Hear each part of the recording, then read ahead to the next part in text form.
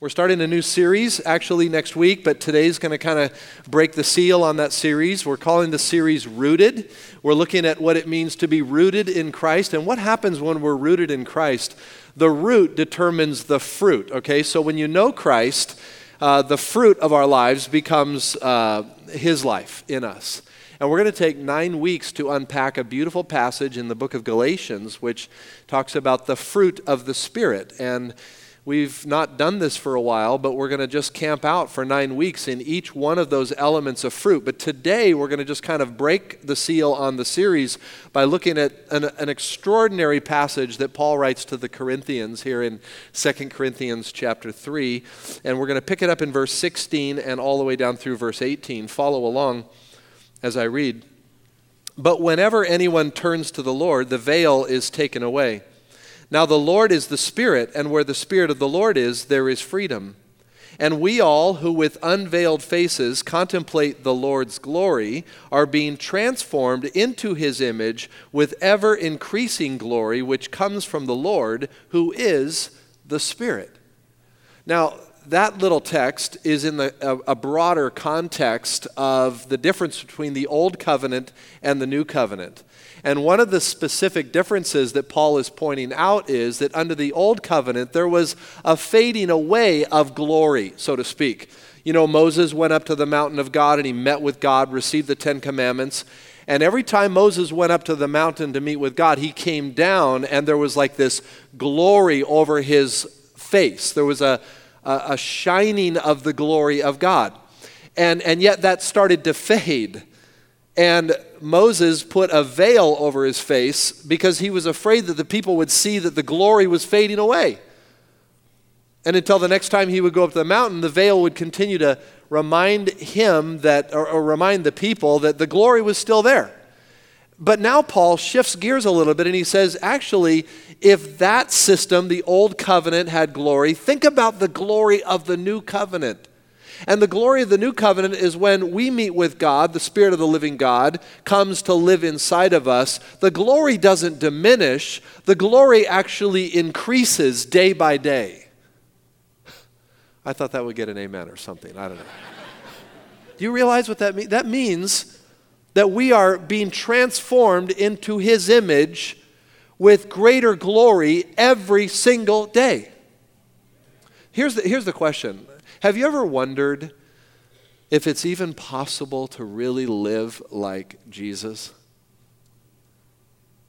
I mean, do you ever just stop and say, you know, for a couple of reasons we ask that question sometimes. One, because we see all the mistakes and the way we blow it in that, right? And we kind of scratch our heads and we say, am I ever going to get this right? Am I ever going to really live like Jesus wants me to live? And there's kind of a mild frustration in most of our lives of the fact that we're not really living the way Jesus wants us to live, right? Can I get an amen on that? I mean, we see this frustration in our lives. But then there's the other side of that, where we see other people who name the name of Christ, who say they're followers of Jesus Christ, but they don't really seem to mirror the quality of the life of Christ.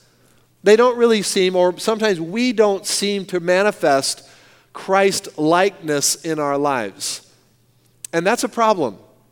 You know, sometimes we meet people that say they're Christians and we just say, actually, they just kind of seem like a jerk to me, you know. They have bad attitudes. They might have apparent sin in their life. There might be the sin of lying or cheating or adultery. There might be the sin of racism. They might have all kinds of sin going in their life, but they proclaim to know Jesus. Now, if you've been around Three Crosses for very long, you know that none of us here pretend to be perfect. None of us are perfect. None of us live out the Christian life absolutely to the fullest like we could. Really, the reality is every one of us could be more like Jesus today, right? Every one of us. And so there's no pressure in saying this, but the point that we're sort of asking in this series is, why aren't we more like Jesus if we just allow the Spirit of God to have His way in our lives? And this little text that we're looking at today is going to just give us 3 realities that are going to set us up for the rest of the series. And I want you to write these down if you can. It'll help you. I want you to think about these during the week. If you're taking notes on your 3Cross app, or if you grab the paper outline on the way in, 3 realities that you've got to lock into that are real game changers in our lives. Number 1, if you're taking notes, there's this reality of conversion to the Spirit. A reality of conversion to the Spirit. Now in verse 16 it says, but whenever anyone turns to the Lord, the veil is taken away. Now remember, in the context he's talking about how in a similar way where Moses wore the veil to keep people from seeing the glory fading away, he likens to the Jewish people who had a veil over their eyes. They couldn't see what was incredibly obvious. They couldn't see that Jesus was Messiah, that Jesus was real life, that in Jesus real life is found. They couldn't see it. Now, I don't know, those of you that love to study really heady topics like predestination, election, all these amazing topics that are found in Scripture, most of the people that study those topics would say of this passage, this little phrase, whenever anyone turns to the Lord. That's a picture of the human side of this magnificent God side of our salvation. And what I mean by that is that God does everything in our salvation. All we do is come in faith and believe. He's done all the work. And this amazing sovereign choice of God, whether you in the terms of predestination, God predetermined, God elected, God chose us. And yet there's this beautiful little capture where Paul says here, but whenever anyone turns to the Lord. I love that. Because what that's saying is that when God comes to us in the power of His Spirit and He converts us to Himself, He sort of wakes us up to realize we need to come to Him. We need to turn our lives to Him. And some of us are experiencing that and we don't even know what it means. We feel these nudges and tugs in our lives. There's something we know is missing and we're looking for some kind of, spiritual, reality. And that's the Spirit of God actually sort of waking us up. And one day the Spirit of God actually converts us to Himself, if it's by His sovereign choice in our lives, and we turn to the Lord. He converts us, we turn to the Lord. You see what that is? And right here in 2 Corinthians chapter 3, verse 16, we see a picture of that. But whenever anyone turns to the Lord. I love that little term, anyone. You're an anyone. Whenever anyone turns to the Lord. And this morning, you may be sitting here realizing that you need a relationship with the living God. Now, the Bible reminds us that it's all God's work and all God's love for us, like Ephesians 2. Put a couple scriptures up on the screen here. Let's read these out loud together. This is Ephesians 2, verses 3 through 6. Follow along. Let's read together. Like the rest, we were by nature deserving of wrath, but because of His great love for us, God, who is rich in mercy, made us alive with Christ, even when we were dead in our transgressions. It is by grace you have been saved. Isn't that awesome? We were deserving wrath, but God gave us grace. I love what John, the Apostle John, in his gospel, he writes, "Yet to all who did receive Him," that's Jesus, "to those who believed in His name, He gave the right to become children of God. Children," watch this, "born not of natural descent, nor of a human decision, or of a husband's will, but" what? Born of God. It's the Spirit that converts our lives. And Paul says this in 2 Corinthians 3. He says, "But whenever anyone turns to the Lord, the veil is taken away." Suddenly, you see, I've had people tell me, have you ever had somebody say, look, I can't believe unless I see? In other words, seeing is believing. But that's not biblical. You know what's biblical? Believing is seeing. We believe and then we see. We don't see first and then believe. I'm a little embarrassed to tell a couple of stories here, but a while back I was at the gym. I get my stuff, and like I've told you before, and everybody knows this, right? You got certain things on your person that you don't want to leave behind, right? You got your wallet, your keys, your cell phone, I got this little prayer journal. And so whenever I'm packing up to go somewhere, I'm always like, checking everything on my, and all of a sudden I realize I don't have my phone. Where's my phone? And I start freaking out, and I'm storming through my gym bag, and I'm like ripping stuff out of the locker, and all of a sudden I look, it's in my hand. I'm like, oh man, that's embarrassing. Just a couple of weeks ago, I was playing basketball, and I'd like to think because I took a ball in the face that I might have been a little shaken up, but after the game, I went and I put my shoes in my bag, and my mouth guard in my bag, and my little goggles in my bag, and I put it all in my bag.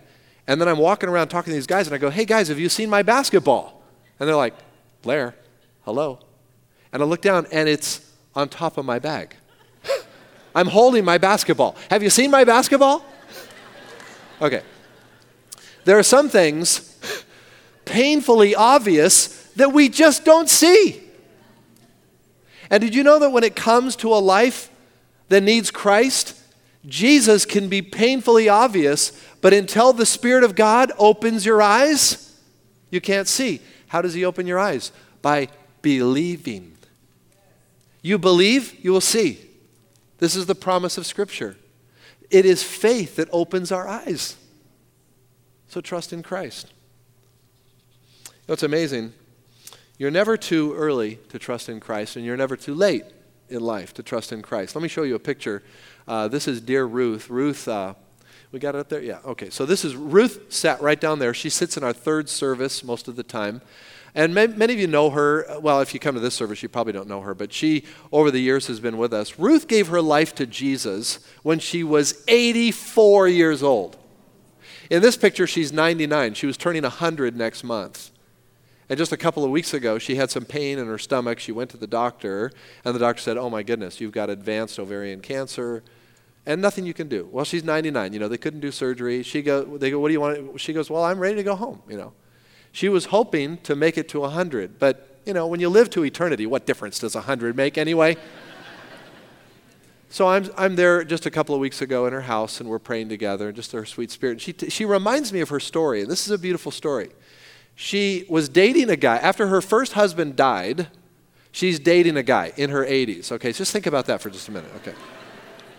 And they're going to a little church down in San Leandro somewhere. She's not a Christian. This guy was a Christian. Her date was a Christian, and he's taking her to church. And somehow the pastor does something where this guy just gets kind of mad, and he says, I'm never going back to that church again. And so she thinks, I've been driving by the Three Crosses forever. I want to go to that church. And so she and him comes to this church in 2004. She's 84 years old. She sits in this service, and suddenly the Lord starts showing her something that she's never seen before. His love, His grace, His mercy, His forgiveness. And she gives her heart to Christ.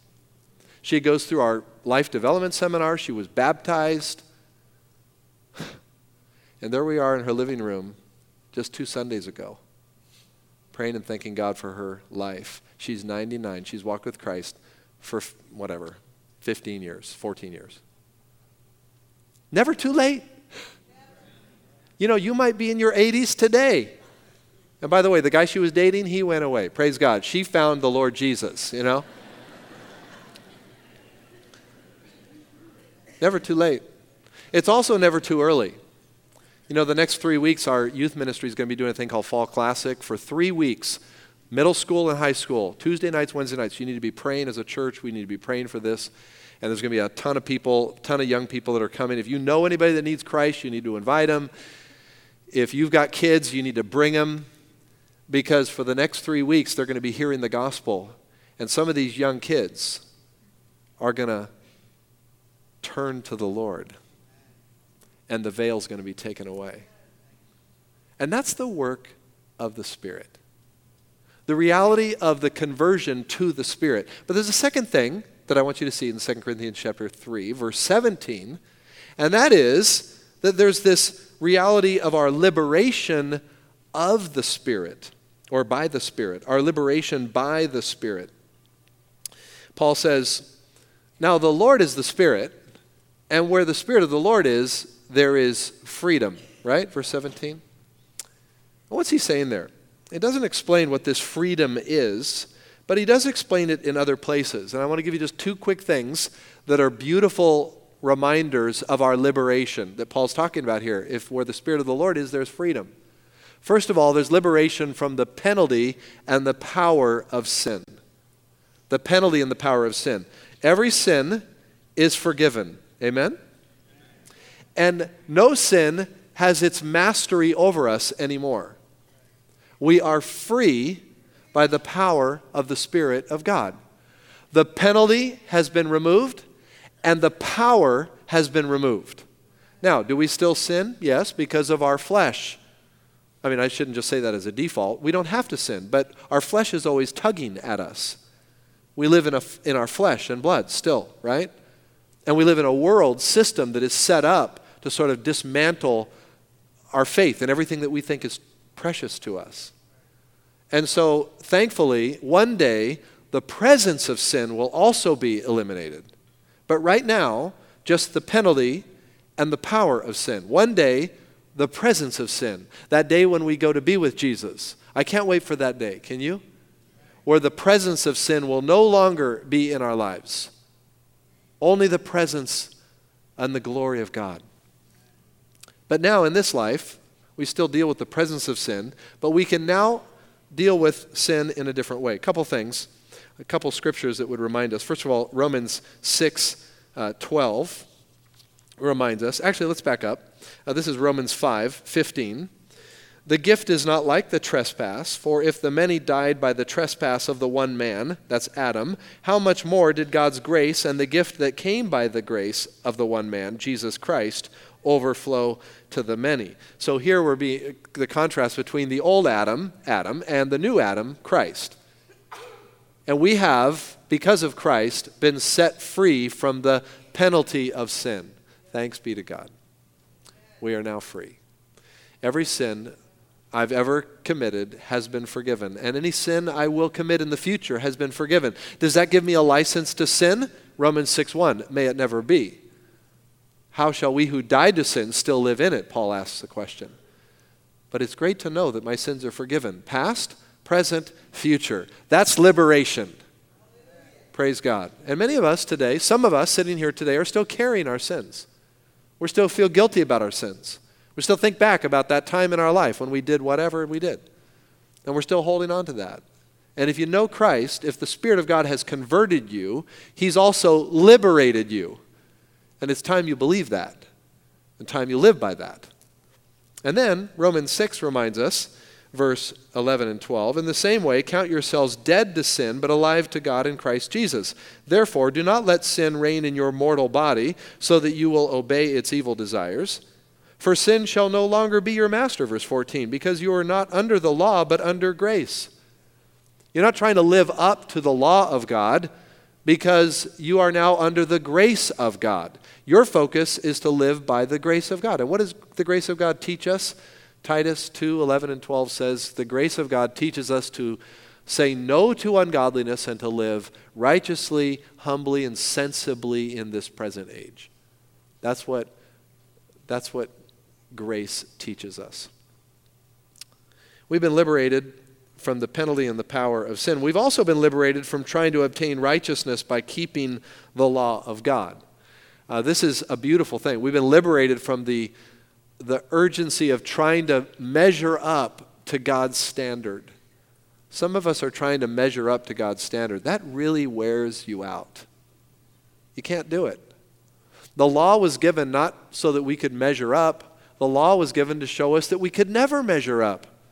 And we needed something else, and that something else was a person, Jesus, who died for us and rose again from the grave. How beautiful is that, beloved? How beautiful it is to know that we no longer have to measure up. Now, do we toss the law aside? No.